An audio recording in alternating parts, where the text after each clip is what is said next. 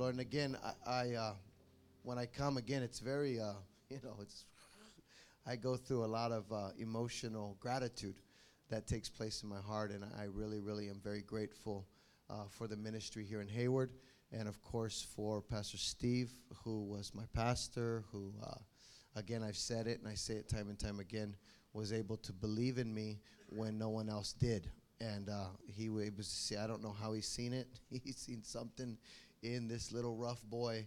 And before I knew it, I came into the home. I was, like Pastor Esteban was sharing, I was strung out, really just confused, and really just knew one type of lifestyle. And the Lord was able to get me there, but he was able to see. And I was sharing with the life groups this morning, I didn't come into the main core of the leadership structure of the church.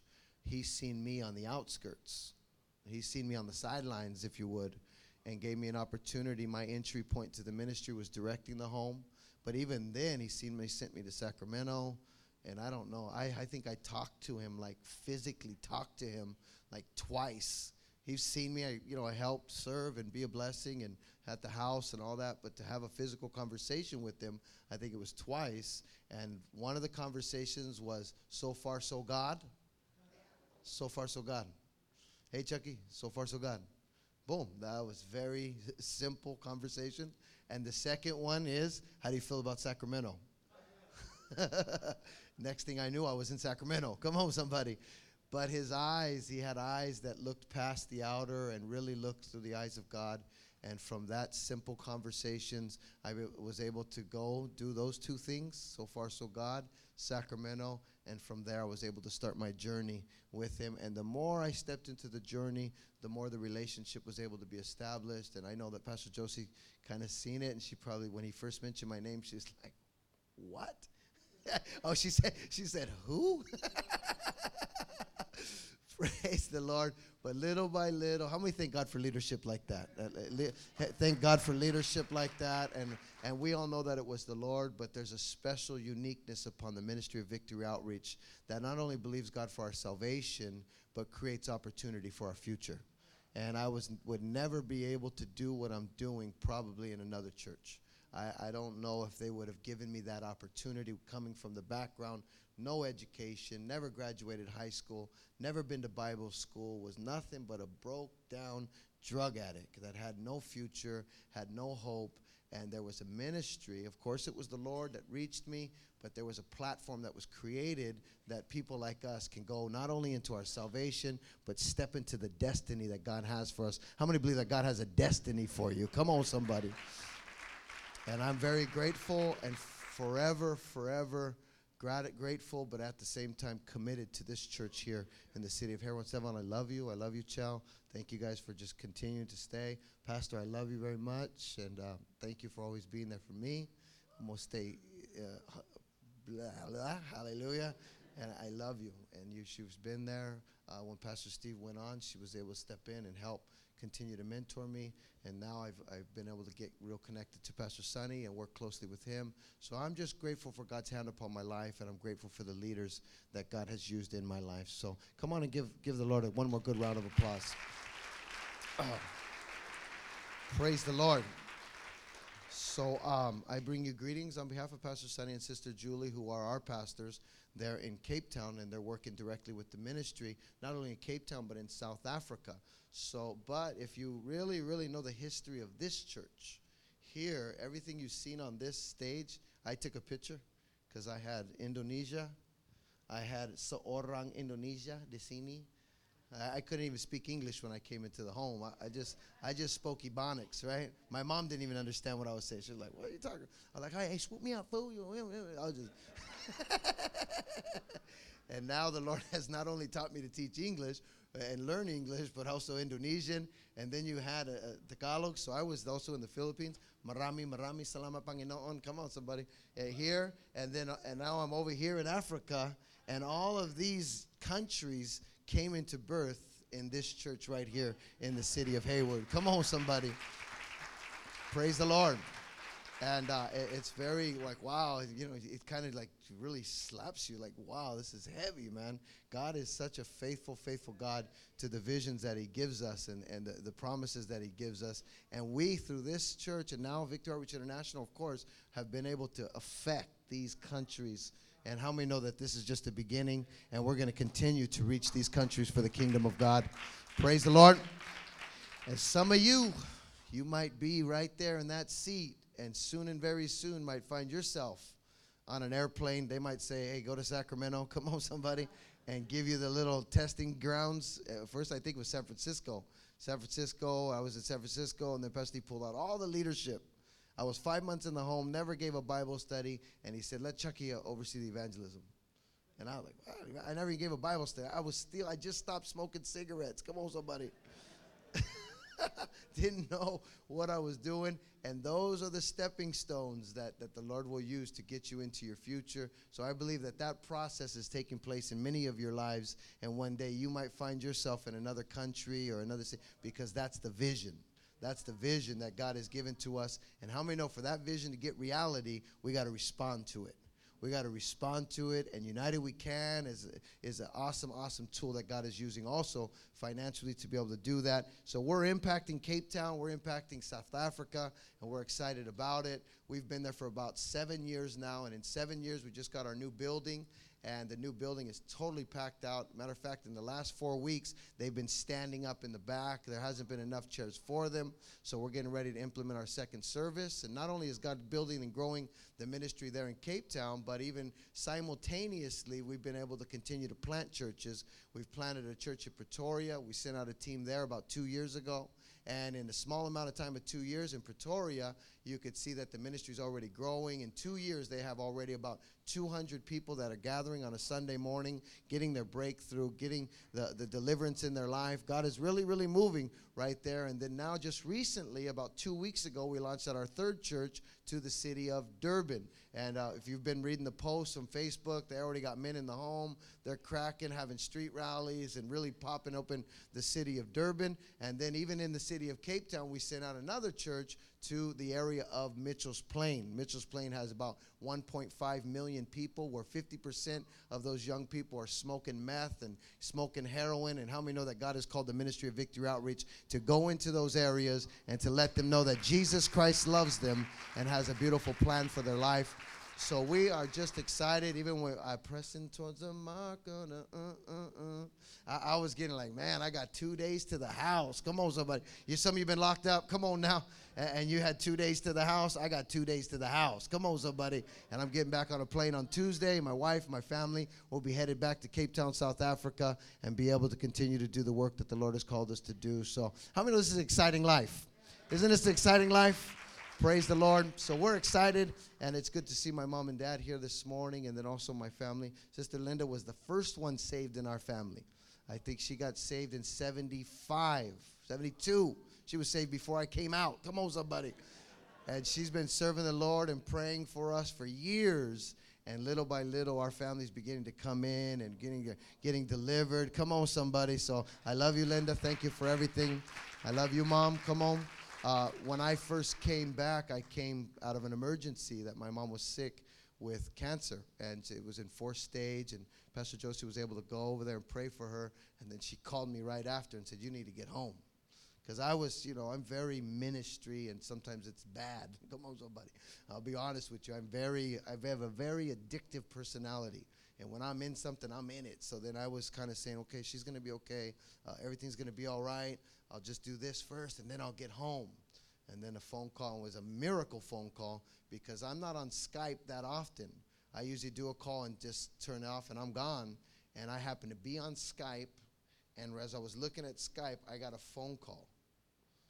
Income. I wasn't calling out. And if those of you that are familiar with Skype, to get a phone call in, it has to be like organized. You use the email and text, and we're all going to be at Skype at the same time, and let's go ahead and work out this time. Well, I had never sent no emails, never sent no text, but I still received a Skype call from Pastor Josie. It said, I just seen your mom, and you need to get home.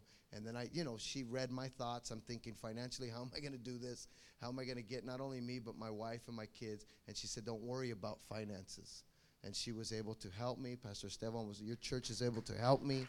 The church in Fremont was also helping to help me, and Pastor Sonny and Sister Julie were also able. So my entire family came. We came into a tragic situation. My mom was still in the hospital, very sick, very down, and we came in. I came in with my heart ready for whatever God was going to do, and if I had to settle it in my spirit that I wasn't going to get discouraged. If God were to take her home, then I had to trust him. And I came home with that, and I looked at her, and I began to pray with her and started speaking life into her. And I think she's seen my kids. She's seen us. She started communicating with the Lord. And here she is. She's not in the hospital no more. She even spoke to the doctors. And they said, Mom, I don't want to embarrass you. I love you. But she spoke to the doctors, and I'm going to help her with this one. She spoke to the doctors, and they asked her a question. What did they ask you? They asked me if the mass in my breast had got smaller. And they asked her if the lumps and the mass in her breast had gotten smaller. And what did you tell them? It's gone.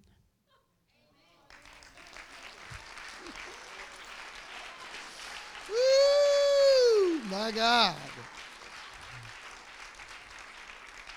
How many know God is a faithful God? Come on, I said, how many know that God is a faithful God? So what she's saying is that the lumps that used to be there, they're not there no more.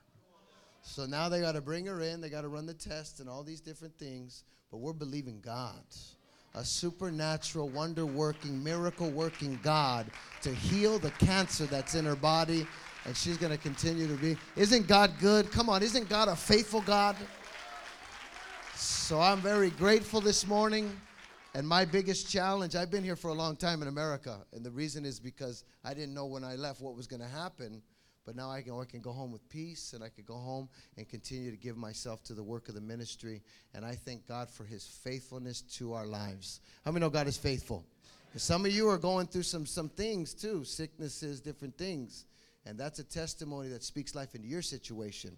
God is not a respecter of person. There is no favorites in God's house. He loves us all the same. Some of us are in the eye. Some of us are behind the scenes. But God's love doesn't love the stage more than he loves the background. Wherever you are, God loves you just as much as anybody else. And the same thing the Lord is doing here, he can do in your situation. How many trust Jesus this morning? Come on now. Praise the Lord. So, saying all that, I want to get into this message this morning. Are you guys ready for a message? Are you okay? Okay, and I'm gonna keep it tight and as short as possible. Hallelujah. But I'm also gonna feel free, right? Praise the Lord. And I'm just very grateful this morning. How many are grateful? How many love the Lord? Amen. Praise the Lord. Open up your Bibles. Maybe stand with me to the book of Numbers, and we're gonna go ahead and get into it this morning. Numbers 25, verse 1. You know, I just took you all around the world right now. All around the world, and they're right back here to Home to Miracles. Come on, somebody. We could even make an altar call right now. Come on.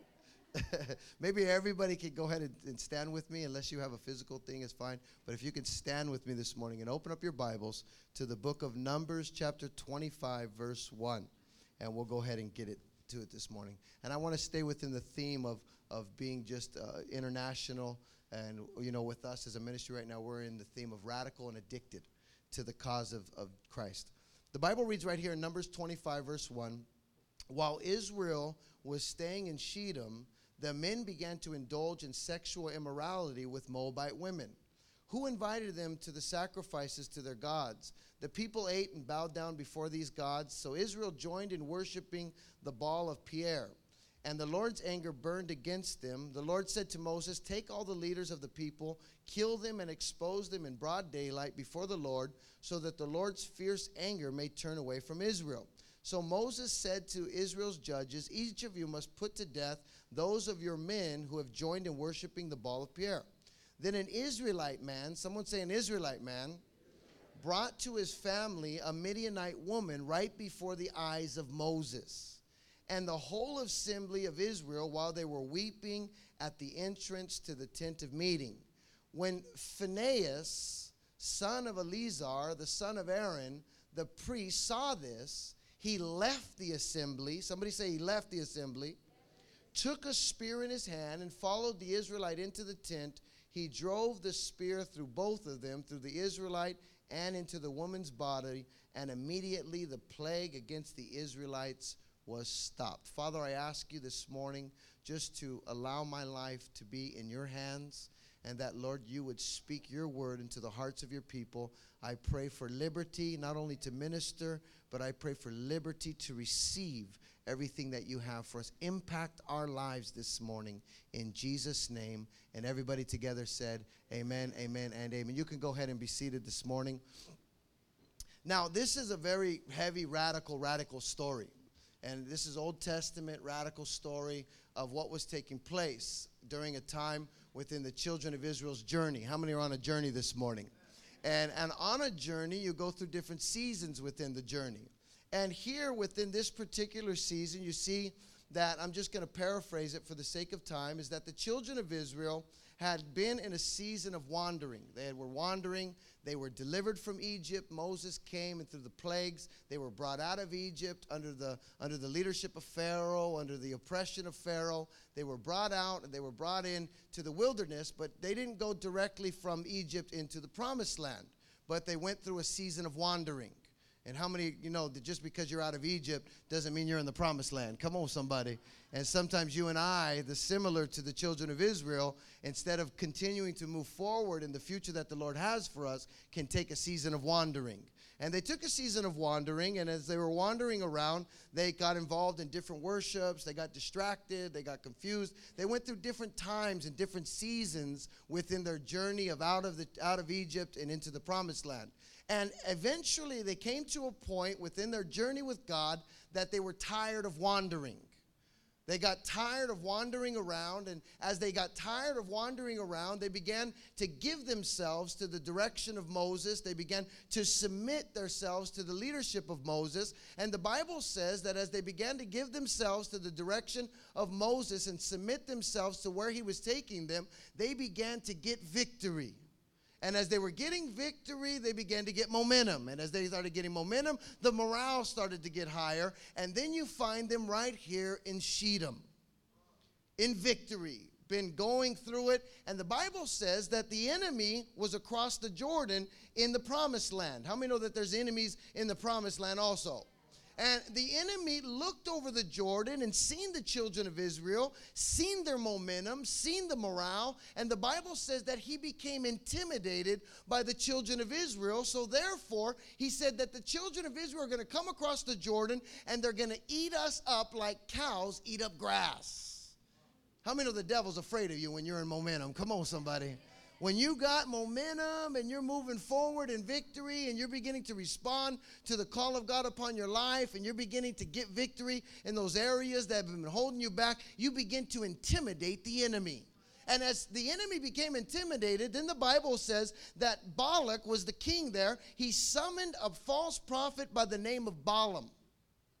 And Balaam was a spiritual guy, but he wasn't all there. Come on, somebody. And Balaam comes and he has this conversation with Balak, and Balak says, listen, I want you to put a curse on the children of Israel.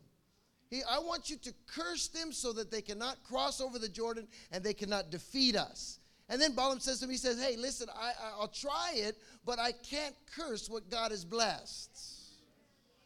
And the Bible says that even though, because he was offering him a lot of money, and this false prophet wanted that money, come on, somebody, and because he wanted that money, he was willing to try it anyway, even though, if you read the story, God told him don't even try it, but he went forward because, how many know money's powerful? Come on now.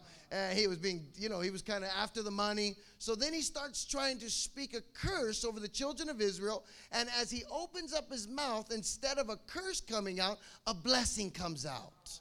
See, when you're in right standing with God, the devil himself can't curse you. When you're in right standing and walking in your convictions and giving yourself to the work of the Lord, then the Lord himself has a covering and a blessing upon you that the devil himself cannot stop. And every time he opened up his mouth, he tried to put a curse. And I believe he did it 4 different times. He tried to curse the children of Israel. And every time he opened up his mouth, instead of a curse, a blessing was spoken over the children of Israel. And then he looks at him, and Balaam starts to he says, this is, I believe, the conversation that took place. He says, Balak, check this out. I can't curse what God has already blessed. He says, but if you know their history, if you know their behavior patterns, they love to get distracted with those Moabite women. Come on, somebody. Or those Midianite women. So if what I can't do to them, if you can send those women over there, I can't curse them, but if they get involved with those Midianite women, they can curse themselves. The devil can't stop us. We stop ourselves. Come on, somebody. The enemy cannot curse what God has blessed. But when we make decisions in the journey to get distracted or give in to temptation, then we move ourselves out of the protection of the Lord and the blessing of God. And that's exactly what took place. Balak sent over some women. The women went over there, and the children of Israel began to get attracted to these women, started to fall into temptation with these women. And what the enemy could not do to them, a plague was broke out against them. They brought it upon themselves, where 25,000 children of Israel died right there at that plague. And Moses is shocked. We were just in victory. We were just moving so strong forward. What happened? He begins to speak to the Lord. The Lord speaks to him, and he says, take those leaders, the ones that are getting involved in that area, and make an example of them so that this plague would stop. Now, Phinehas was not a leader in there. Phinehas, the one I want to speak about here, was a disciple. He was a third-generation disciple that was coming up in the things of God. He was like a gang warrior. He was like in the gang. Come on, somebody. How many know that? Is the gang on fire for Jesus? Come on now. And this young man was there. He was Phinehas, and he overheard the conversation that Moses was communicating to his leaders. And get this is heavy. Right in the middle, while Moses is communicating this to these leaders, here comes one of the children of Israel, walks by the tent of meeting where they're all praying and repenting before God, and this guy walks right by with a Midianite girl. How many know sin can really damage our conscience? Come on, somebody. And he didn't do it in secret anymore. He walked right in front of Moses like, hey, what's up, Big Mo? All right. Come on, somebody. And the Bible says that Phinehas seen this, overheard the conversation that was taking place from Moses to his leaders, watched this children of Israel, this guy that was one of his brothers, one of his people, walked right in front of Moses, walked right in front of the leadership with this Midianite women, went in there. Phinehas didn't receive any instruction from Moses. Moses never told him to do anything. He looked and seen it and said, no, I understand the heart of my leader. I understand the direction that he's given. He doesn't have to tell me anymore. I've been with him long enough. I might not have been directly connected to him, but my father was connected to him, and then my father discipled me in a way that he doesn't have to speak directly to me. I already understand the heartbeat. I already understand the mindset, and this guy, what he's doing is not right. So I'm going to follow him in there, and I'm going to put a stop to this madness. I'm going to take a stand. And I believe that there is a plague that is breaking out against the inner cities of the world. I believe there's a plague of drug addiction, sexual immorality, even the things that are taking place with homosexuality, and even some of the convictions of different leadership in the church are being diluted. How many know that we need a radical group of people that are still willing to take a stand where we understand the mindset of God and says, with or without the instruction, I know what's right, and I'm going to do what's right to stop the plague. And he took this stand, and the Bible says that the plague stopped immediately. This man took a stand and stopped the plague immediately. It was a radical move that he had to make. How many are radical this morning? How many are radical for the things of God? How many believe that we belong to a radical, cutting-edge ministry that is radical for the things of God? That we are not just, and of course we respect and love and appreciate the traditional churches, but how many know the vision that God has given to us does not allow us to get caught in the routines of religion, but we got to stay on the cutting edge and continue to do the things that God has called us to do. I believe Phinehas was a perfect example of someone that was radical and addicted to the cause of Christ. He was radical and addicted to the will of God. And because of his radicalness, he was able to take a stand in the midst when everyone else was going in a different direction. Radical, by definition, means growing from the base of a stem, from a root-like stem, or from a stem that does not rise above the ground. Radical, by definition. How many know we come from good roots? Pastor Steve was radical. He went to the Philippines with 3 phone numbers. Jumped on a plane. Had never contacted anyone prior to arriving. He didn't go to San Francisco. This wasn't a drive across the bridge. This wasn't even a drive across the state.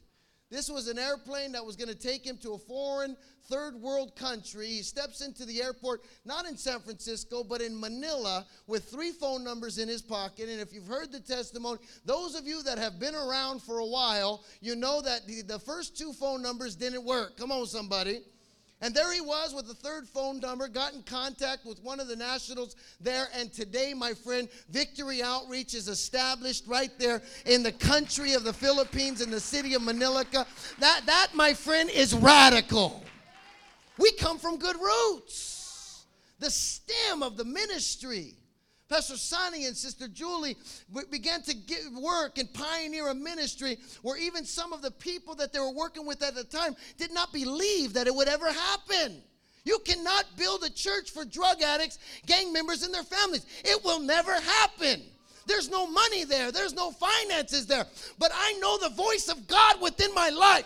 And I'm not going to get distracted. I'm going to give myself to drug addicts, gang members, and their families. And here we are, 45 years later, making an impact in the inner cities of the world.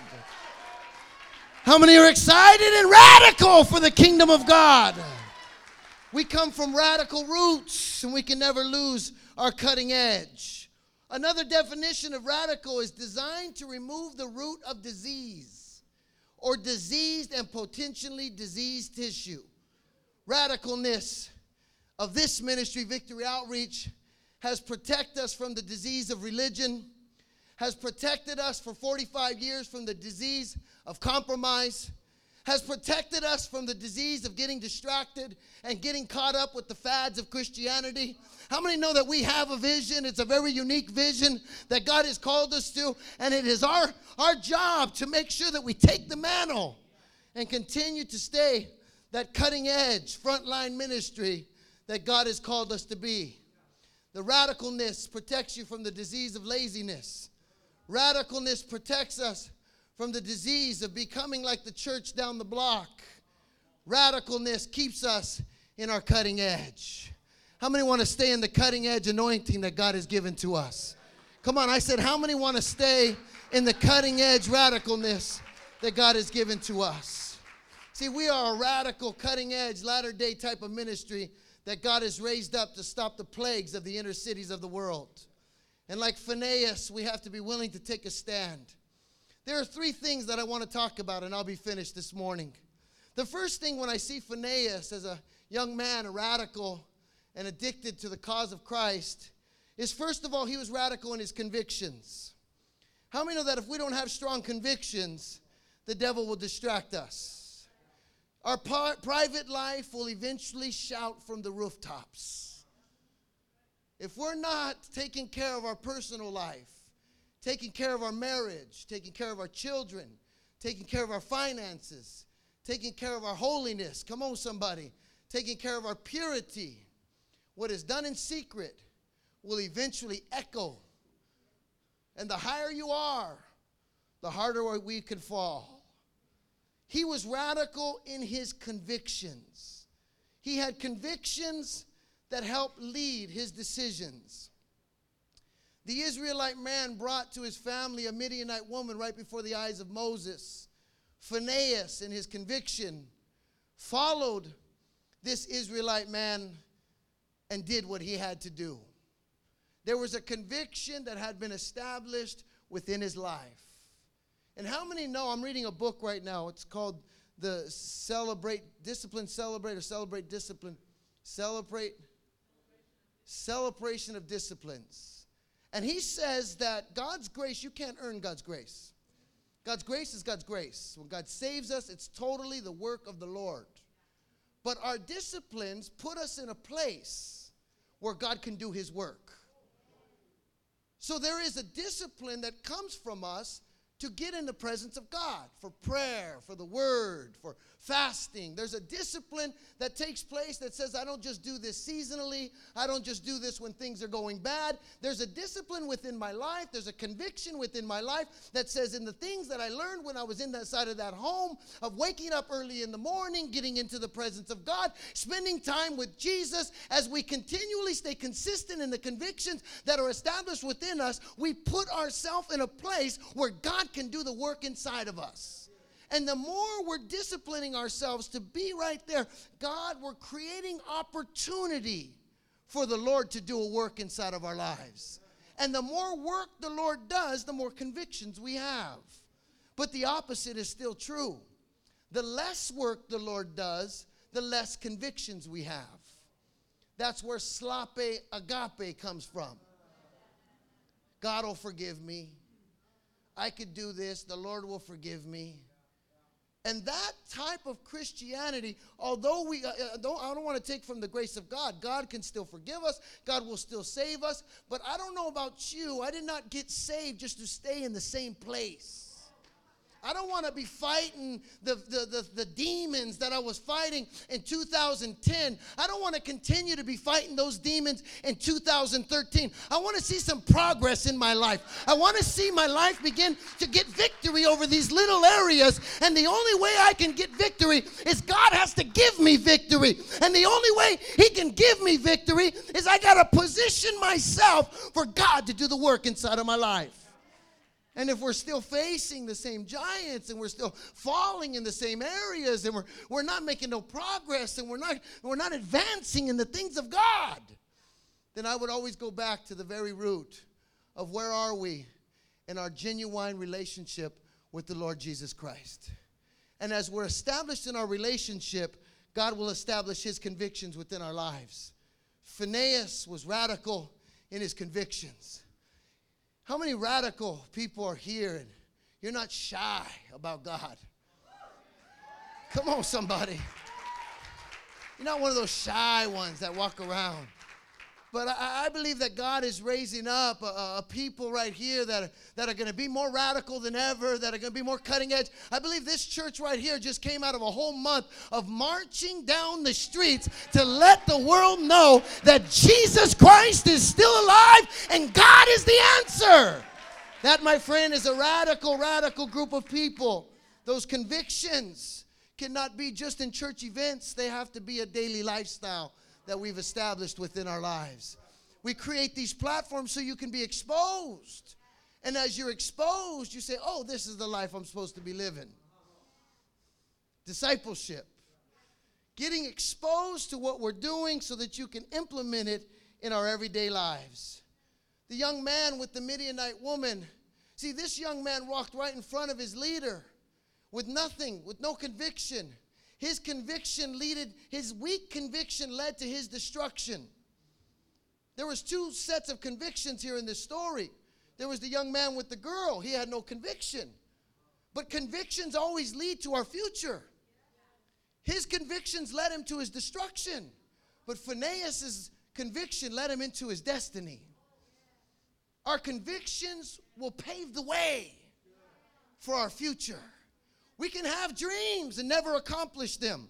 We can have daydreamers in the house of God that want to be able to do this and want to be able to do that. But if we don't have the conviction to keep us on the narrow path to getting into the future that God has for us, then we will remain dreamers. I don't know about you, but I don't want to dream no more. I spent time dreaming in prisons. I spent time dreaming in the drug house. I don't want to come to the house of God and continue to waste my life dreaming about something. I want to see that something become a reality within my life. How many want to see those dreams become real? How many want to see that breakthrough in your marriage, that breakthrough with your children, that breakthrough in your finances? You're going to have the conviction to get you there. Not just wishful thinking. and thinking it's going to happen. There's a conviction that takes us into our destiny. The young man with the woman went into his destruction. Phinehas, it took him into his future. We must have radical convictions as we allow the Lord to lead us into our destiny. Second thing that I see about this young man is not only was he radical in his convictions, but secondly, he was radical in his discipleship posture. He allowed himself to take a posture. And this is a tough one. This is a tough one for some of us that come from some heavy backgrounds. We don't want no one telling us what to do. Right? When I came into the home, they had rules. 3-minute showers. And I'm kind of like, what? 3-minute what? Why are you tripping, dude? 3-minute what? You got 3 minutes, bro. You got 3 minutes, bro. And my first shower, I told him I'm going to take 15. And I went in, I had my soul, like, yeah. And he was out there knocking. 3 minutes, bro. And I was in there, hit the back. Come on, somebody. Getting the massage. Come on now. Huh? I had a rebelliousness inside of me that did not want to respond to any type of authority over my life. The authority was the enemy. Judges, teachers, anybody that wanted to tell me what to do, I would resist them before they even opened their mouth. Come on, somebody. And sometimes we get saved and we get delivered, and then we come into the house of God. And we're saved, we got joy, we're not on drugs, we're sober. Come on, somebody. We're in our right mind. God is beginning to bless. But if we want to be able to get into the future that God has for us, we have to allow somebody to speak into our lives. Pastor Steve used to teach us, he used to say, leaders are just good signs, pointing you in the direction that you need to go in. Some of you have Google Maps, right? You get your Google map and you hit it on your iPhone. 200 feet getting into, make a right on Shawnee Lane. And it starts to lead you in the direction that we need to go in. Maybe a little closer to home, and some of us is just traveling from, L.A. to here.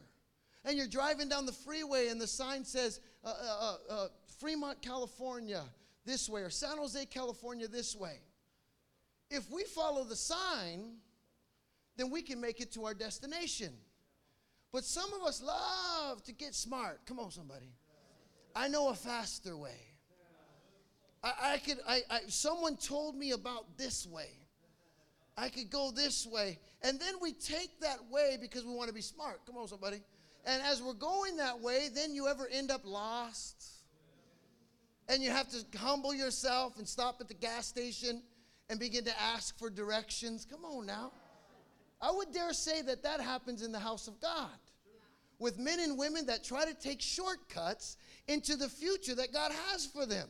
They want to go the easy way of getting into whatever they're trying to get into, trying to dodge this process or trying to dodge that process so that I can go ahead. I want to get to the blessing. I want to get over here to this. And God is saying, if you want to get to the blessing, you've got to learn to allow someone to be a sign within your life, to be able to speak and give you direction and help you get victory in this area and help you get victory in that area and begin to disciple you. Open yourself up to letting someone speak into your life.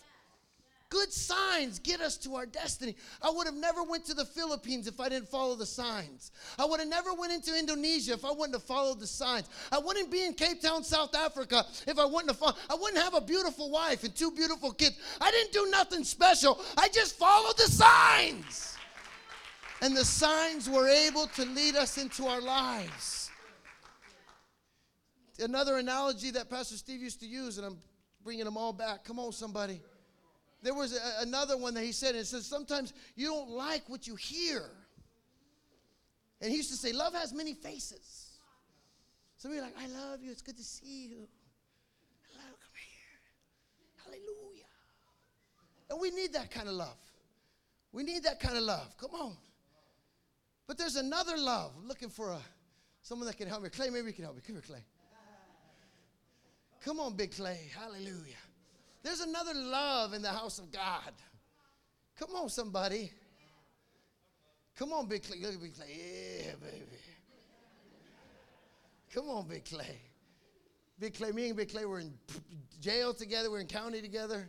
And I seen Big Clay level someone before. I seen this one guy stole a brown bag, 2 bologna sandwiches out of someone else's. Come on, somebody. And I seen Clay get that guy that stole that bag and hit him so hard that the dude mopped the floor. Come on, somebody. He just slid across the whole thing. And I said, whoa. And then I came into the home, and that same Clay was in the home. So I know what Clay can do. Come on, somebody. And I won't mess with Clay in the world. Come on now. Now, if Clay was here, and hey, Clay, I love you. You know, you're a good brother. I love you so much. Bro, I'm so proud of you. And then I just shove Clay. Boom. Push him back. Like he did to that brother in this county jail. Come on, somebody. Would that be love? What if a bus was coming? He didn't see the bus. I could see the bus coming, so I gave him a good push to save his life. Sometimes we don't see the bus coming in our lives, and we need to allow someone to push us a little bit. We need to allow someone to get us out of harm's way a little bit, and sometimes that getting us out is no. Don't do that right now. Not yet. Wait. And sometimes those don't feel good. Give Clay a good round of applause here. And if we're going to grow and be able to mature, Phineas took a discipleship posture within his life that he already understood the heart of Moses. Even maybe he wasn't directly connected to Moses because he was third generation. But he could hear the heart of Moses through Aaron. Aaron was the leader that was directly over him. Aaron had spent enough time with Moses. So Aaron had discipled Phineas enough that even if I'm not directly connected to Moses, I know what Moses wants. Woo. And how many know that there's a vision that God has called us to accomplish? Now, if we want to just come to church and just chill, that's fine. That's no problem. Just pay your tithes. Come on now. Be faithful in your giving. And you say, hey, this is me. But for those that God is stirring up a little bit, and God, you feel that stirring in your heart. You feel that stirring in your life. And you're saying, God has saved me. God has brought me so far. There's so much more that he has for my life. Then you got to be able to take a certain posture in the house of God if you're going to get into the future that God has for you. There is no easy way to make it into the future. You got to place yourself under a leader that's going to be able to speak life into you. How many thank God for those leaders? Could you imagine if Gina didn't have that relationship, couldn't make that phone call at 2 o'clock in the morning? She would be in depression right now. But because she has a discipleship posture, she's got victory right now, no matter what she's going through, because she chose to take a certain posture within her life. My friend, this doesn't preach good in all good churches, but here in our ministry, we believe that God has given us a vision to take the world. And if we're going to be able to do that, we need to be equipped. We need to be trained. We need to be discipled. Christ discipled his disciples. Get behind me, Satan. Peter didn't see the bus. He wasn't mad at Peter. He was trying to protect him from the bus. How many know sometimes we don't see the bus? We got to follow the signs. Allow someone to direct us. Phineas took a radical posture, not just a little peaceful posture. Come on now. He took a radical posture. I want to be discipled in the things of God. How many want to be discipled in the things of the Lord? Find yourself a leader somewhere. Find yourself someone that you can position yourself under, so that they can help us get into the destiny that we have for us. My last point is this. Someone say, praise the Lord. And another thing with discipleship is that we choose who disciples us. Because we could reach out and try to disciple and do all these things. But the person responds. It's a personal response. So I thank God for plurality of leadership. It's not everyone in Cape Town loves me. A lot of them do. Come on, somebody. But all of them don't. But it's okay if they don't connect with me, because they can connect with him or they can connect with him. Because the person that's in the congregation, when God begins to stir, they begin to look. Who's going to help me get into my future? Who's going to help me get into my destiny? And sometimes we're waiting for someone to come after us. And we spend a long time waiting. When I don't know about you, but I'm not going to wait and just wait year after year after year. If I feel that God himself is calling me to do something and I need to get equipped to do it, then I'm not going to wait for someone to come and confirm that to me. I'm going to go after that with all of my heart and do what God has called me to do. Find somebody. The Lord has plenty of mature men and women here in the house of God that can help us get into the future that he has for us. We choose who disciples us. The disciple catches the heart of the messenger. It is important for us to open up our heart and allow that heartbeat to be transmitted within us. That heart, what I'm doing right now, I'm not trying to just preach an educational message. I'm trying to transmit a heart that was transmitted into us. Catch the spirit of it. Catch the spirit of Phineas and place ourselves in a posture that we can grow and mature and give victory. How many want victory? I wouldn't be able to be the best. I'm not the best husband. Come on, somebody. But I'm a good husband. I'm not the best, but I'm pretty good. But if I didn't have discipleship of other leaders, I don't know if I would be able to be the best husband to her. But I've allowed people to correct me when hey, don't talk to your wife like that. I come from the ghetto, we just talk bad, And, hey, And I've allowed the other team now because they see it. Come on, somebody. But I don't get mad and offended. I want to be the best husband. I want to be the best father. And I might not always know how to do it. So I need someone to teach me to be able to do it. How many want to be better for God? Come on, somebody. How many want to be better for the Lord? My third point, and close to closing, the keyboard can make his way, is that not only was he radical in his convictions, not only was he radical in his discipleship posture, but thirdly, Phineas was radical in his actions. How many know that many times in the house of God we can know what to do, but doing it is a whole nother ballgame? See, at the arrest of Jesus, Peter knew what he needed to do. He needed to take a stand for Christ, but he still denied Christ. Come on, somebody.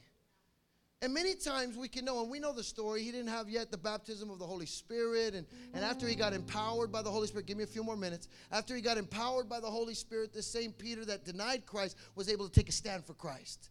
And how many know that you and I have been empowered with the Holy Spirit? That you and I, when you receive Christ, Christ comes into your life. And there he is, and it's not by might, not by power, but it's by the Spirit of the living God. There's a Spirit of God that is inside of us that gives us the ability to do what God has called us to do. We have to position ourselves. But sometimes knowing is not enough. Tell your neighbor knowing is not enough. Because there are many Christians all around the world that know what to do. But doing it is a whole nother ballgame. In the book of James chapter 1 verse 22, the Bible says, do not literally listen to the word and so deceive yourselves, but do what it says. And James 2:14 says, what good is it, my brothers, if a man claims to have faith but has no deeds? In 2:18 he says, but someone will say, you have faith, I have deeds. Show me your faith without deeds, and I'll show you my faith by what I do. Woo, I like that one. Show me your faith. You have faith and I have deeds. Show me your faith without deeds, and I will show you my faith by what I do. Not by what I say. Come on, somebody. How many know many can talk about it? And those of you that have been locked up, they say, don't talk about it, be about it, homie. Don't talk about it. And remember, when you go into these certain circles, the loudest one is usually the weakest one. Come on now. The one that, hey, I had this, I had this car, I had that. The boy had a brown bag. Come on, somebody. With 2 stale pieces of bread. Come on now. Just a crust. Come on, somebody. But no, in the county, he had everything. Because he was good at making you believe it. Come on now. And I believe that even in the house of God, there's many that are good at making us believe it. Don't show us our faith by what we're saying. Let's show our faith by what we do. there's a conviction in our action. Our actions speak louder than words. Pastor Steve used to say, sometimes your life is speaking so loud I can't even hear what you're saying. Come on, somebody. I don't have a lot of smiles this morning. Some of you are like feeling very convicted right now, huh? Come on now. I'm not going to apologize. Hallelujah. I'm getting on a plane on Tuesday and I'm gone. Come on, somebody. Hallelujah. We need to be able to align ourselves. And again, it's in obedience to the Lord. When God is speaking and God is ministering, if we want everything that God will not bless no mess. God wants to bless. God wants to prosper. But he's not going to bless a mess.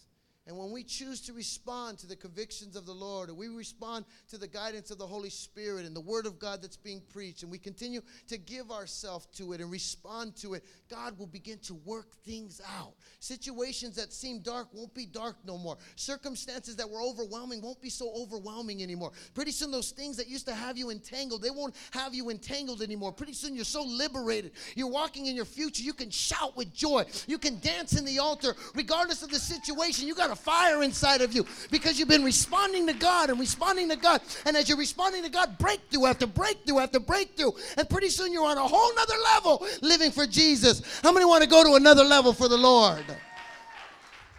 So these messages are just guidelines. Come on, somebody. My last point, and you can play, is his radical conviction, his radical posture, and his radical actions were a radical magnet for God's radical blessings. His radical convictions, his radical posture, his radical actions were a magnet for God's radical blessings. God will not bless no mess. He loves us. He saves us. But he wants to work on us. They used to say, and I'm sure you heard it said, God loves you just the way you are. But he loves you too much to leave you like that. He wants to take us. He wants to experience everything that he has for us. Pastor Steve used to say, all of this in heaven too. All of this in heaven too. But there's a partnership and a relationship factor that we have to submit ourselves to the Lord. Take that posture of resisting the devil. Submit yourself to God. Draw nigh to God, and God will draw nigh to you.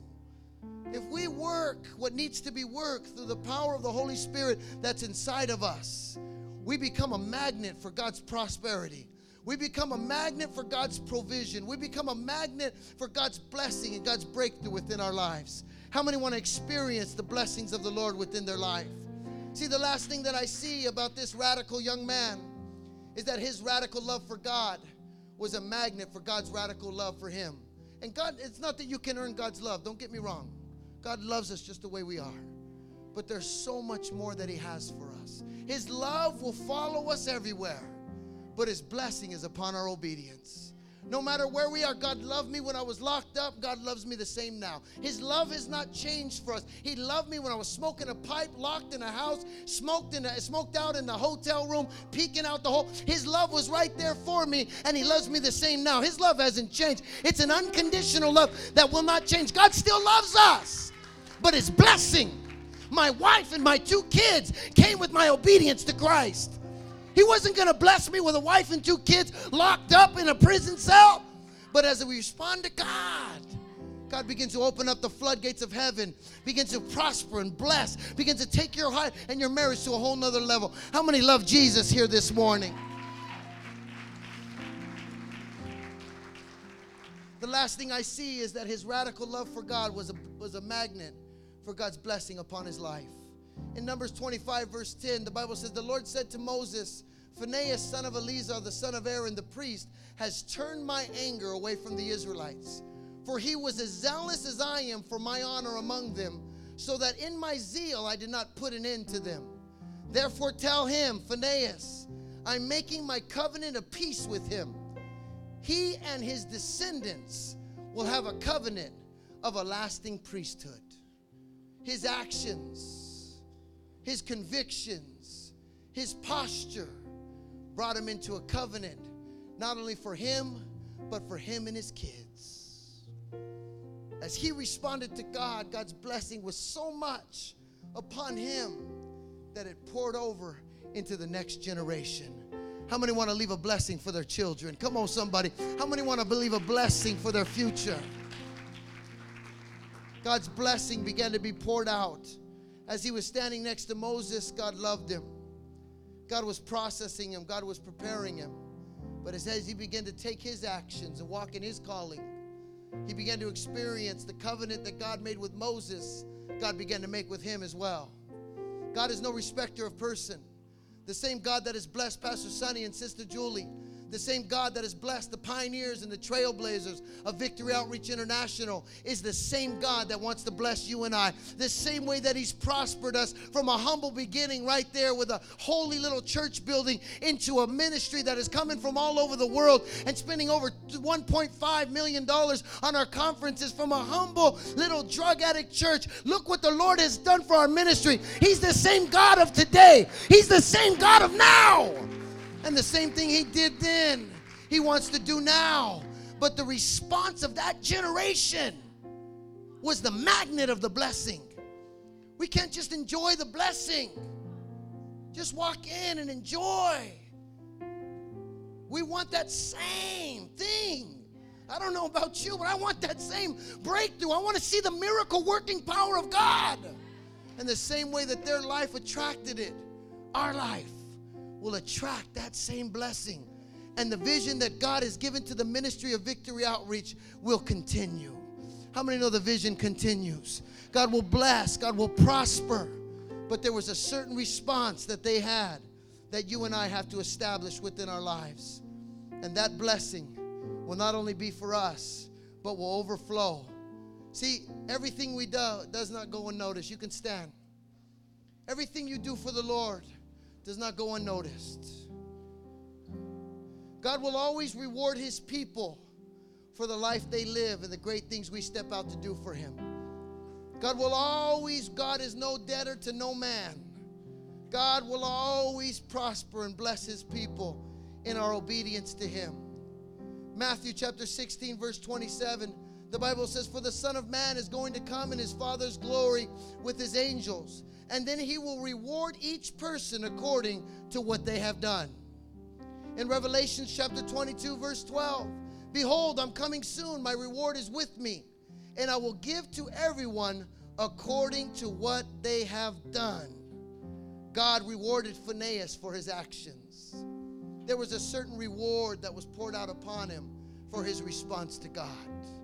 God wants to bless us. God wants to prosper. God has so much more for you and I thank God for everything that he's done for me. And I'm not trying to earn his blessing. We're a grateful people that God has delivered and brought us so far. But the same truth still remains the same. Our motive of response to God is gratitude, of course. But it doesn't change the fact. It doesn't change the fact that God will bless. It doesn't change the fact that God will reward. "Behold, I'm coming soon, and my reward is with me. I will bless every man and every woman according to what they have done." What do you want to do for the Lord? How do you want to lay down your life for the things of God? Lay down your life for the children that are still out there. United We Can, Run for Hope. These ones that are responding and being a part of that. That is so awesome. But again, just Toby said it so beautifully. We're not looking at dollar signs. We're looking at souls. We're looking at lives that have been changed. There's more Chuckies that are out there. There's more Anthonys that are out there. Stuck. No direction, no hope, no future. Broken and torn apart. And I thank God for a ministry that I know it wasn't easy. I know it wasn't easy. There were times when Pastor Steve and Pastor Josie wanted to throw in the towel. And they've been transparent with us and sharing some of the difficult times. They got here in 1981, right? 1981. And I'm sure in 1982, they probably thought, what are we doing here? In 1985, they probably thought again, what are we doing here? I'm sure in 1989, they thought about going home. I'm sure there was times in 1990 that were real difficult and challenging. I'm sure there were times in 1992 that were very difficult. But I thank God in 1999, there was still a ministry called Victory Outreach that was here for a little drug addict named Chucky to come through those doors and get delivered and get set free And here I am, 14 years later, going forward. Victory Outreach Hayward, we're still here. We're still a light to the world. We're still on fire. There's more coming through those doors. There's more Wills coming through those doors. There's more Danas coming through those doors. There's more Franciscos coming through those doors. We're going to do something for God. God has called us to do something great all over the world.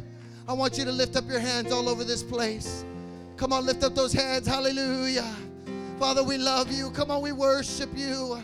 We're nothing without you, Jesus. Hallelujah.